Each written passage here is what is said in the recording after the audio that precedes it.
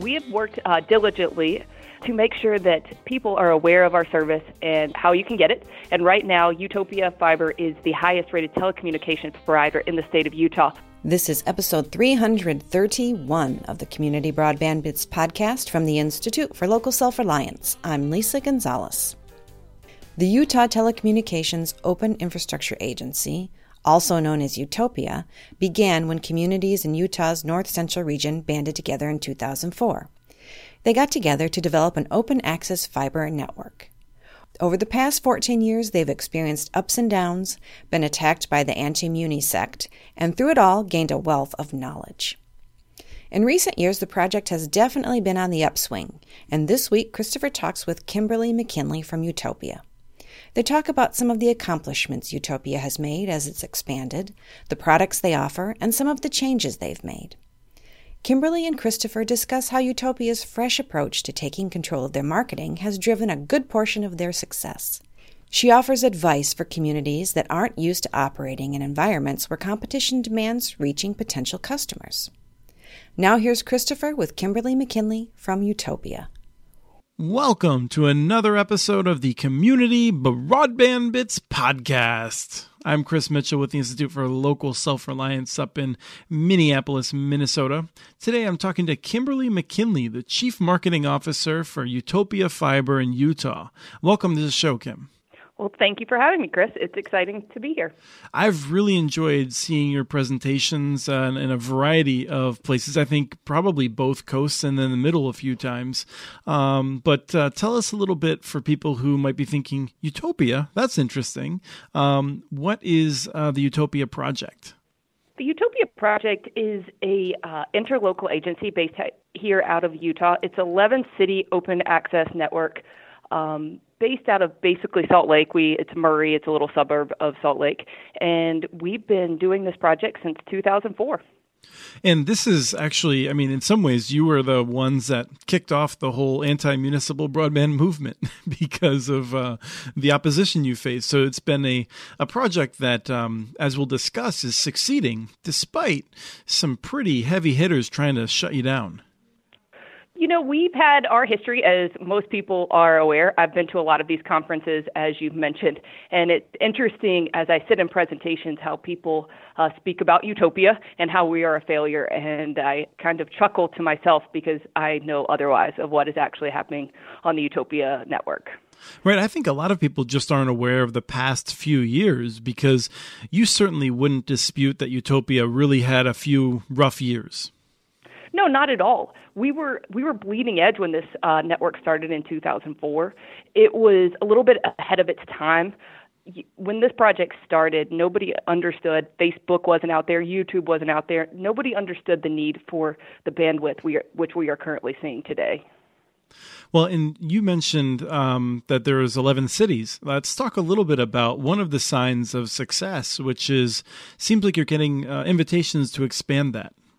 We are. We currently have about 20 feasibility studies out in the marketplace right now. We just announced that we are going to be building a network down in a small little community in Utah called Woodland Hills. We have started construction in the past week on that network. I think our timeline is to have that all built out by the beginning of spring. And I understand that you're going out of state. I saw a press release that you're heading into Idaho Falls, I believe. Our relationship with Idaho Falls is a little bit of an interesting one. We are just consultants on that project. They contacted us because they knew that we understand how to do open access networks and what the pitfalls are on these kind of networks. So we're just helping them stand up their network and just showing them what you should and shouldn't do because everybody understands we know both sides of that story. Right. Well, I guess I need to read my press releases more closely. Classic error, I'm sure. But the overall news that you're getting, I mean, you said 20-some feasibility studies. I mean, this is something that is pretty new and different, I think, right? I mean, the dynamic in Utah, I think you actually said in one of your events was that when you would enter an event, you may not be excited to be wearing your Utopia shirt. And now it's a lot more popular than it used to be. No, that is, I think, the classic story that I like to tell is when I started working at Utopia back in 2010, if I walked into a store with a Utopia fiber shirt, people would tell me what they thought of Utopia and how it was the government should get out of this space, and it was just not a proper role of what we were doing. And if I go into wearing a Utopia shirt to any place now, everybody tells me, ask me, when is it coming, and how can I get it? So it is definitely a turnaround in 8 years, and it's been a dramatic turnaround. Well, and as you're the marketing person, I'm guessing you distinguish this. My impression is that its customers have always been pretty happy with it, but they've been few and far between for, as we mentioned, historical reasons that we have covered in past podcasts and many others have discussed. The people have always liked the service. I think you've been smeared, and finally the truth is outrunning those smears. Do you think that's an accurate way of summing it up? I think that is absolutely an accurate way. I think the most frustration that people had is because they didn't understand why the politics behind what was happening and why they didn't have it in their neighborhood. And I think that is all changing now as we are growing at our fastest pace in Utopia's history. Well, it sounds like there's multiple ways that you're expanding. You mentioned the consulting is one thing, which I know that Utopia has long been willing to offer advice to cities in a variety of mechanisms. But can you sum up the ways in which the Utopia network is expanding currently? You know, there's a couple ways. Layton City, they just did a bond to finish building out their network within 2 years. They saw a huge demand and from their residents saying that they wanted the service and they did not want to wait any longer. So Layton City took it upon themselves to issue the bond in order to speed up the delivery of that service. And I think roughly half of your cities have universal service now, right? Approximately about half. The larger cities are the ones who have the most to be built out still. Right. So Layton is showing one model for that. Mm-hmm. I think in a number of those other ones, if a person wants access, they're paying the upfront connect fee now. Is that right? No, we still have that option that is out there, but our most popular option in which somebody can sign up to the Utopia network is that they pay a $30 a month fee to Utopia, and then they choose the service provider in which they want. But the all-in cost for most people who sign up on the Utopia network is $65, and that's $30 to Utopia and $35 to one of our service providers, and that will get you 250 meg connection up and down. You know, I think I've done 331 of these interviews, something like that. And as someone stuck with a cable monopoly, I'm a little bit annoyed every time I hear about these wonderful options elsewhere. And one thing that we just announced not too long ago is our 10 gig residential service that starts at about $230 a month. And we do have customers on that. And I frequently ask, what does somebody use with a 10 gig service at home? But we still have people who are interested in signing up for it. Well, I think I would like one of those connections for at least maybe like an hour to get my photo collection in the cloud. But beyond that, I agree. It seems a bit of overkill. So the Layton model is one, but you've recently gone to the bank and come away with funds to expand, in a different model. Can you sum that up for us? Luckily, Utopia has had its history, but this past year, for the first time in Utopia's history, that we went to the bonding agencies and we bonded for approximately $23 million based off our revenues and not city backing. And so for people who aren't as financially strong in their background, I think it's a significant sign of confidence from the investors, right? Mm-hmm. Absolutely. I think that what we've done for the past 8 years has really kind of dictated what people feel about us and how we can move forward in this model. So it's a huge victory for everybody who's been watching this project for many, many years to say that this was even a possibility 10 years ago. Speaking of how we've documented that things have changed, you mentioned that you're winning a popularity contest, and as the way Monopoly might have phrased it. What's going on there?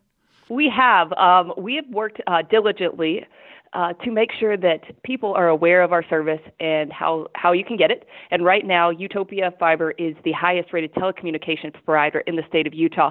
If you look on Google reviews, we're currently at a 4.4.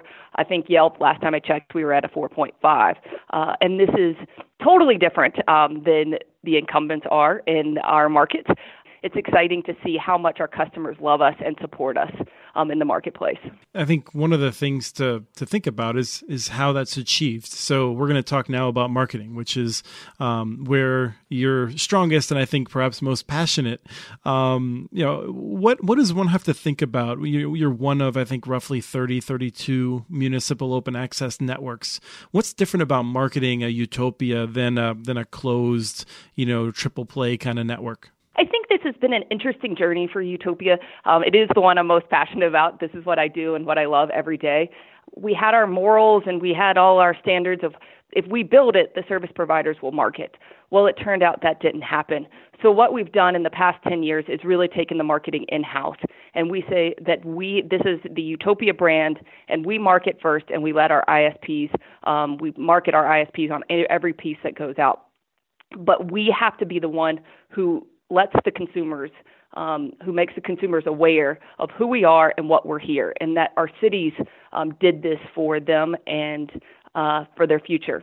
So it's an interesting role. As I've gone to a lot of these industry events, a lot of people build these networks and they don't understand the importance of marketing.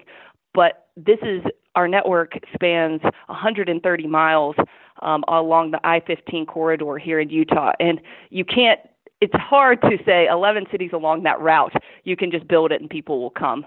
So we've really taken more of an active approach on this. So we send out mailers, we have direct mail, we have billboards, we have Pandora ads, we have Spotify, Facebook. So we're everywhere to make sure that people are aware of who we are and why we're in this space. Now, you started there in 2010, so I'm going to guess that, first of all, there was not a marketing budget of substantial amounts. How did you go about internally making the case that this was a worthwhile investment for scarce funds? I think it took a while. I think the marketing budget has definitely grown over the years, but I think success has dictated that we can increase the marketing budget. This year, it will be Utopia's best year, and it will be the year we've spent the most on marketing.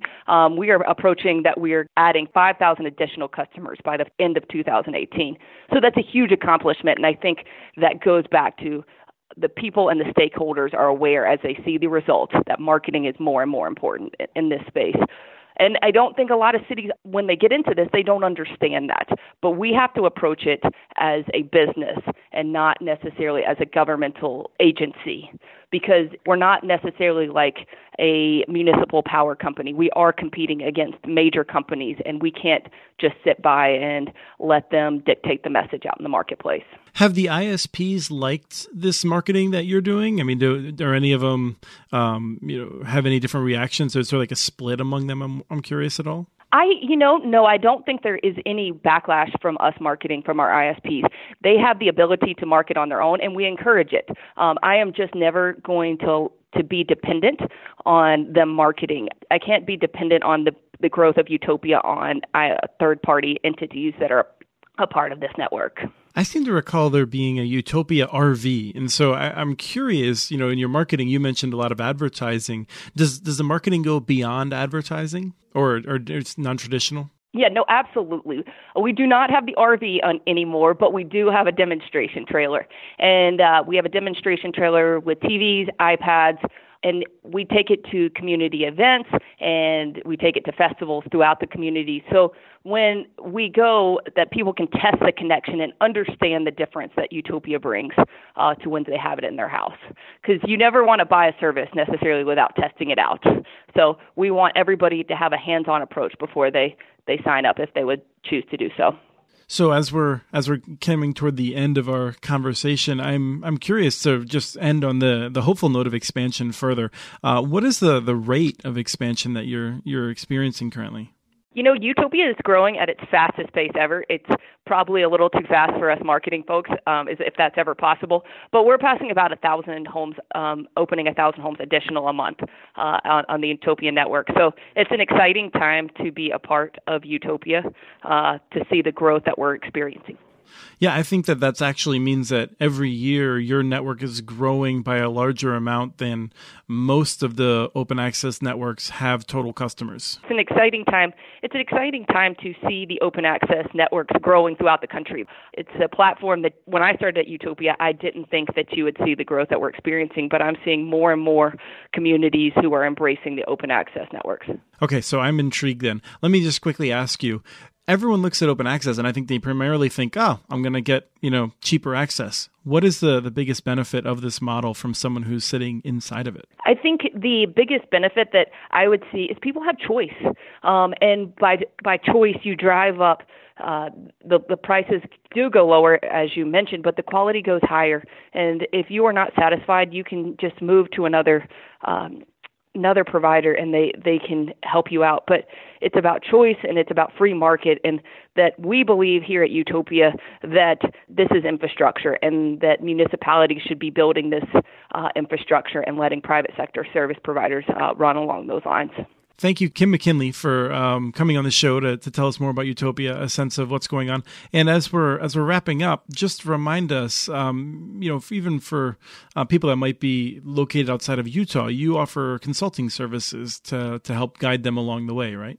We absolutely do. We feel here at Utopia that we are probably in the best position of anyone in the country to warn people about the pitfalls of open access and help them guide them through building their own networks. I always say that if there was a mistake to be made in the early years of Utopia, we've probably made it. We might even have made it twice. So we understand and we can help open access networks in a unique way that nobody else can, because we've had the success that we're experiencing now, but we've also had the growth and the issues we had in the past. Well, thank you so much. It's been fun, and I just have to say that I'm so excited to see this network succeeding, because it deserves it after all the hard years. It's fun to come to work. I always say, I call it the Utopia team here, is that it's never a dull day here, and it's exciting to be part of a turnaround story and to be providing this service to our communities throughout the state of Utah and elsewhere. That was Christopher with Kimberly McKinley from Utopia. They talked about how things for the once struggling network have turned around. Be sure to check out our other content on Utopia at muninetworks.org. We also have transcripts for this and other podcasts available at muninetworks.org/broadbandbits. Email us at podcast@muninetworks.org with your ideas for the show. Follow Chris on Twitter. His handle is @CommunityNets. Follow muninetworks.org stories on Twitter. The handle is @muninetworks. Subscribe to this podcast and the other ILSR podcasts, Building Local Power and the Local Energy Rules podcast. You can access them wherever you get your podcasts. Don't miss out on our original research. Subscribe to our monthly newsletter at ilsr.org, and while you're there, take a moment to donate. Thank you to Arnie Huseby for the song Warm Duck Shuffle, licensed through Creative Commons, and thanks for listening to episode 331 of the Community Broadband Bits podcast.